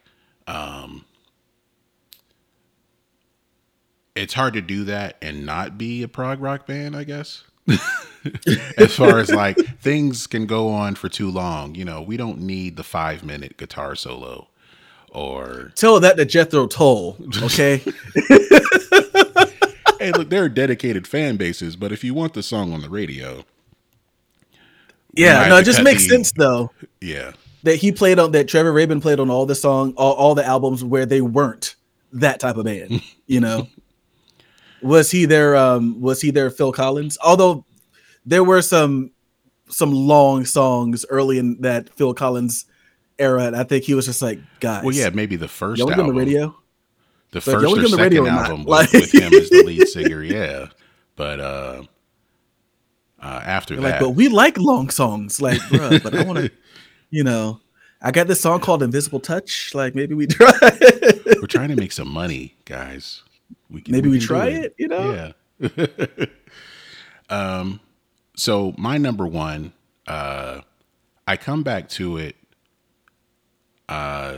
One for the vocals, and then how it sounds big, and then at some points quiet. But I think the thing that I like most about the song are the vocal arrangement is what stands out the most to me, and that is "Leave It" by Yes.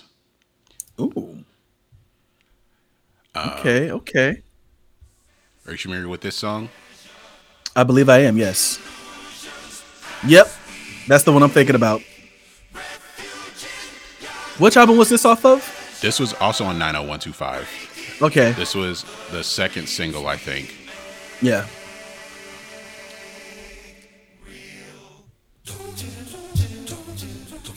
So with what they did vocally, I don't know if it was everyone singing or not. But there was a focus on that, and also on having that sound. You don't even need that, but you don't need that snare hit before the first verse, but he put it in there anyway.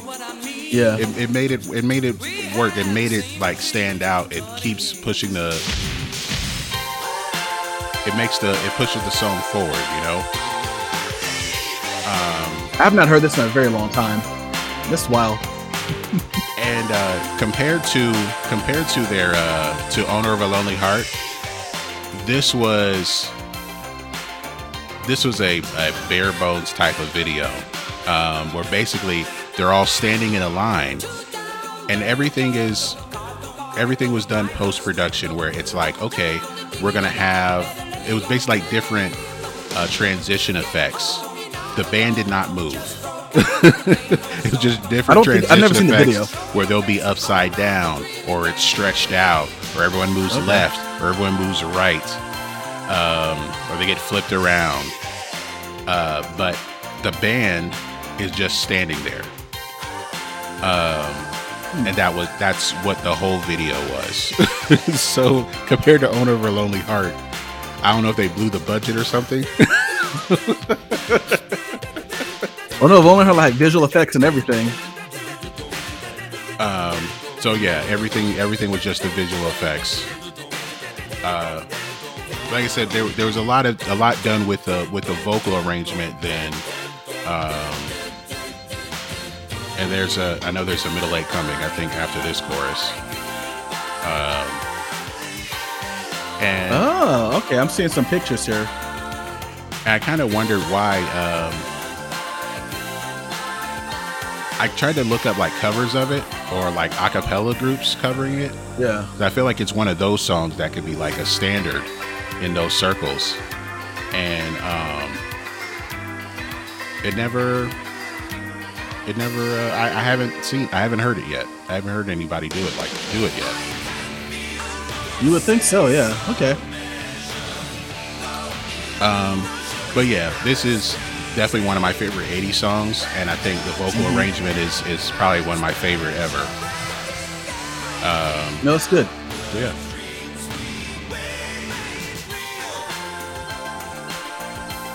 It's I don't know how long it's been since I've heard this. I feel like I've got it on one of my pop rock playlists though. That and there's another song by them too from this era, not this album, but this era that I have from them. This is their poppiest era, you know? Yeah. I mean, like I like Roundabout, but this was when they were, I don't know, I feel like in their bag. So that's what the kids say, I think, in their bag. Yeah, I think. At least Trevor Horn was, I thought. Oh yeah, definitely, especially with for this album. And like I said, for him to like come back and produce them after they kicked him out. And it was probably because he was trying to make them a little more poppy and like, we don't need all these extra sounds. And then when he got the call, like, y'all need those extra sounds. So yeah, those are our lists. Maybe we did leave a couple of things on the table. Let me see what else we might have.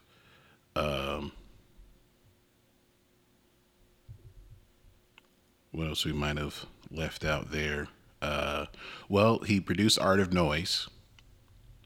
So Moments in Love and Beatbox. I remember hearing Moments in Love in a PSA about safe sex. That was weird. That is weird. The Look of Love and All of My Heart by ABC. He produced Do They Know It's Christmas by Band-Aid. Co-written by Bob Geldof.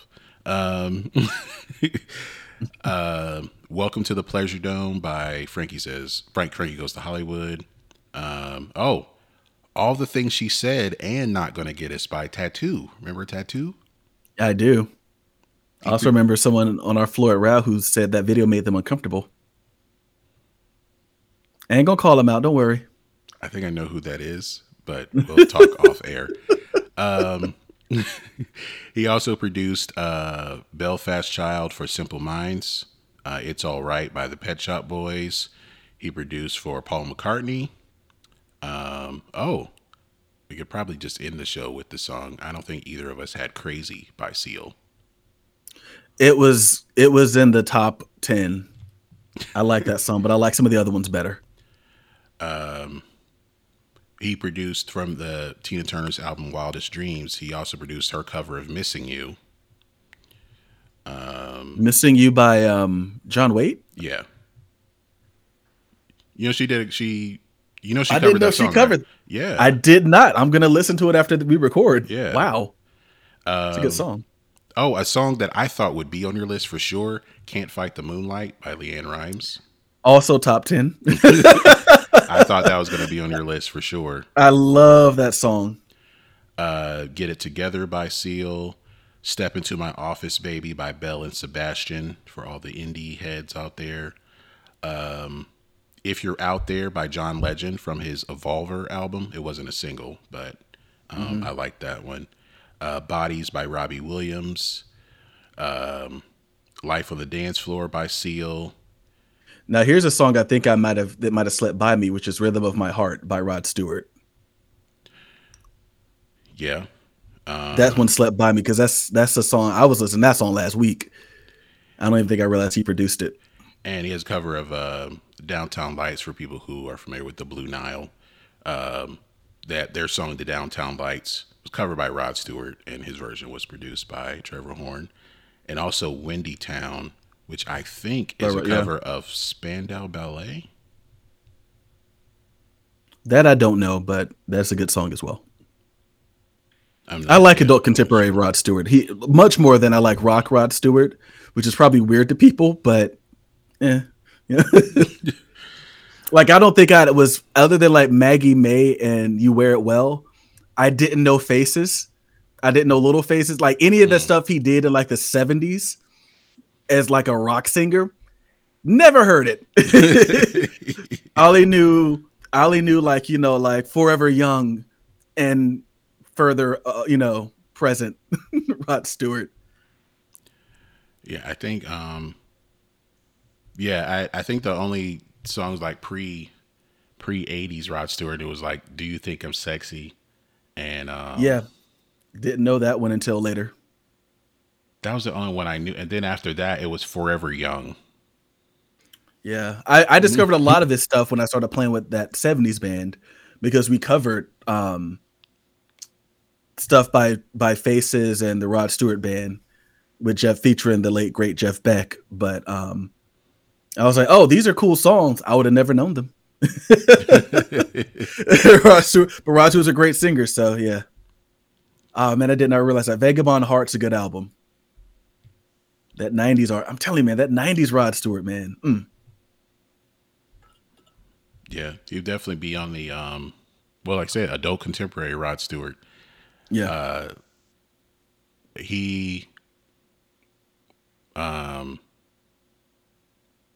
But the thing that's funny is, even with like Faces and then the rock disco era, then through the 80s, and it was the same audience the whole time. they grew with them. It's the same audience. I still think that If You Think I'm Sexy song, I don't know, man. I feel like that at this point, that's kind of cringe. Like of all the disco songs, like I feel like I'm trying to think of an artist nowadays that were like, if they did a type of music we think was cringe. I think that was him kind of reaching for an audience that really like stay in your lane type thing. Yeah. Like he just did not belong in disco, but yet here he is. It might have been something like just trying to try it because that's what was popular at the time. So remember, you watch Tales from the Tour Bus with the episode about James Brown. They mentioned it for like what maybe been like 15 seconds, but James Brown made a disco album trying to keep up. I don't think I knew that. They mentioned the disco album. And I think some artists maybe try to have like a disco tinge to their music, like Blondie. Yeah. Heart of Glass is a disco song, no matter. Yep. Oh no, yeah. No matter how you try to spin it. Heart of Glass is a disco song. Yeah. So yeah, that will do it for our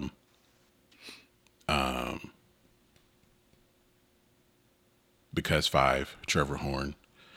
So my earworm is I should have just put it on the list because now I gotta go through.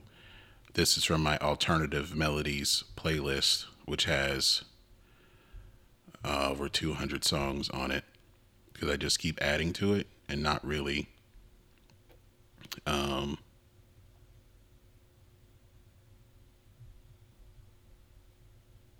putting it in any kind of order or anything.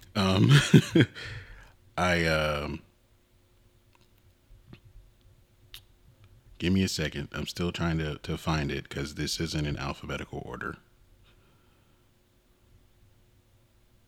Okay.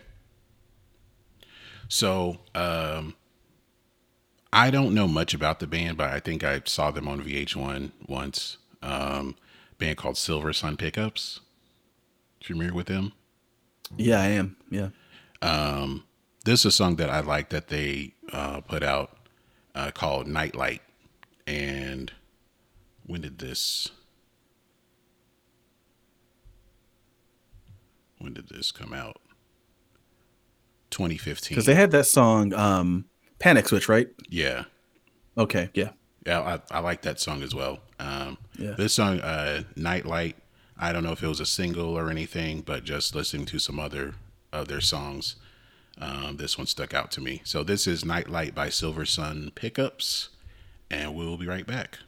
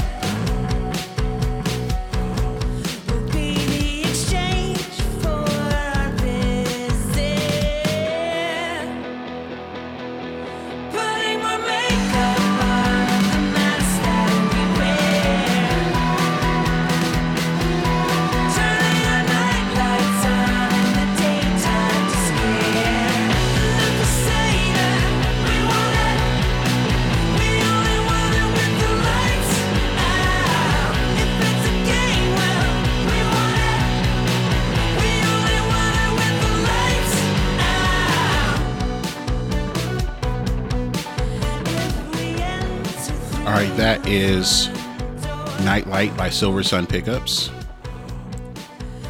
from their album Better Nature from 2015. And you can find that on our BTT YHT Earworms of the Week playlist on Spotify right now. Well, hold on. Not yet, but I'm adding it to the play. Okay, now it's on there. So that will bring us to the end of this episode. What should we end the show with? Mention Crazy, mention Missing You, Bettina Turner. I would like to hear that, actually. All right. Oh, no, Moonlight. Yeah. Let's go with Moonlight? that. Can't Fight the Moonlight. All right. Can't Fight the Moonlight. From the blockbuster film Coyote Ugly. All right. They tried to jumpstart the film career of who? Of Piper Perabo, Tyra Banks. Was it Timothy Oliphant in that movie too? I think so. Did John Goodman play her father? Hold on, let me this see. film. I don't remember. I used to love this movie because I was a hot-blooded teenage boy back when this came out. But oh god, guess who produced it though? Joel Schumacher. Bruckheimer. Oh, Bruckheimer Films. Get Bruckheimer on the phone. Yeah, Piper Perabo, Adam Garcia was the male lead. Maria Bello. Yeah, John Melanie Goodman. Linsky, John Goodman played her dad. Tyra Banks, Bridget Monahan. Yeah. Leanne Rimes played herself. John Fugelsang, as in the what did he host? Did he host America's Funniest Home Videos? Yes. I do not recall. For one season. I remember him hosting that show. And there was something else that I feel like he had hosted. And wait, there was another name I just saw. Michael Bay as the photographer. As a photographer, yeah. Dude, I'm telling you, man, John Goodman is a national treasure. He was. Have you seen Flight? Yeah. He was my second favorite thing in Flight. He was hilarious so in Flight. I will say this. I know we kind of talked offline about The Big Lebowski and how I wasn't a big fan of the movie. I kind of felt like he was playing almost a version of that character in Flight. Yeah. Yeah. He was like, yeah, let's just, yeah. He was great though. He was easily my favorite part of it other than Denzel. Great. He's great. He's awesome. The scene where he comes in after like the morning of the court hearing to get him ready. That's a scene that should be studied by any actor. He's so good. Have you seen the Righteous Gemstones? No, I haven't watched it. Is that good? I suggest you watch. A+. No, he's in it, and Danny McBride. Anything he does is good. So yeah, I'll check that out. All right, so Can't Fight the Moonlight by Leanne Rimes from the seminal film Coyote Ugly.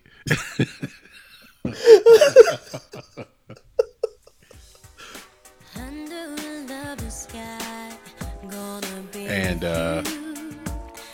I thought this was produced by Max Martin, honestly, but I would have guessed that too. But yeah, we're gonna end the show here. Thank you all for listening or watching on the stream, wherever you are. We appreciate it, and we'll talk to you very soon. Peace.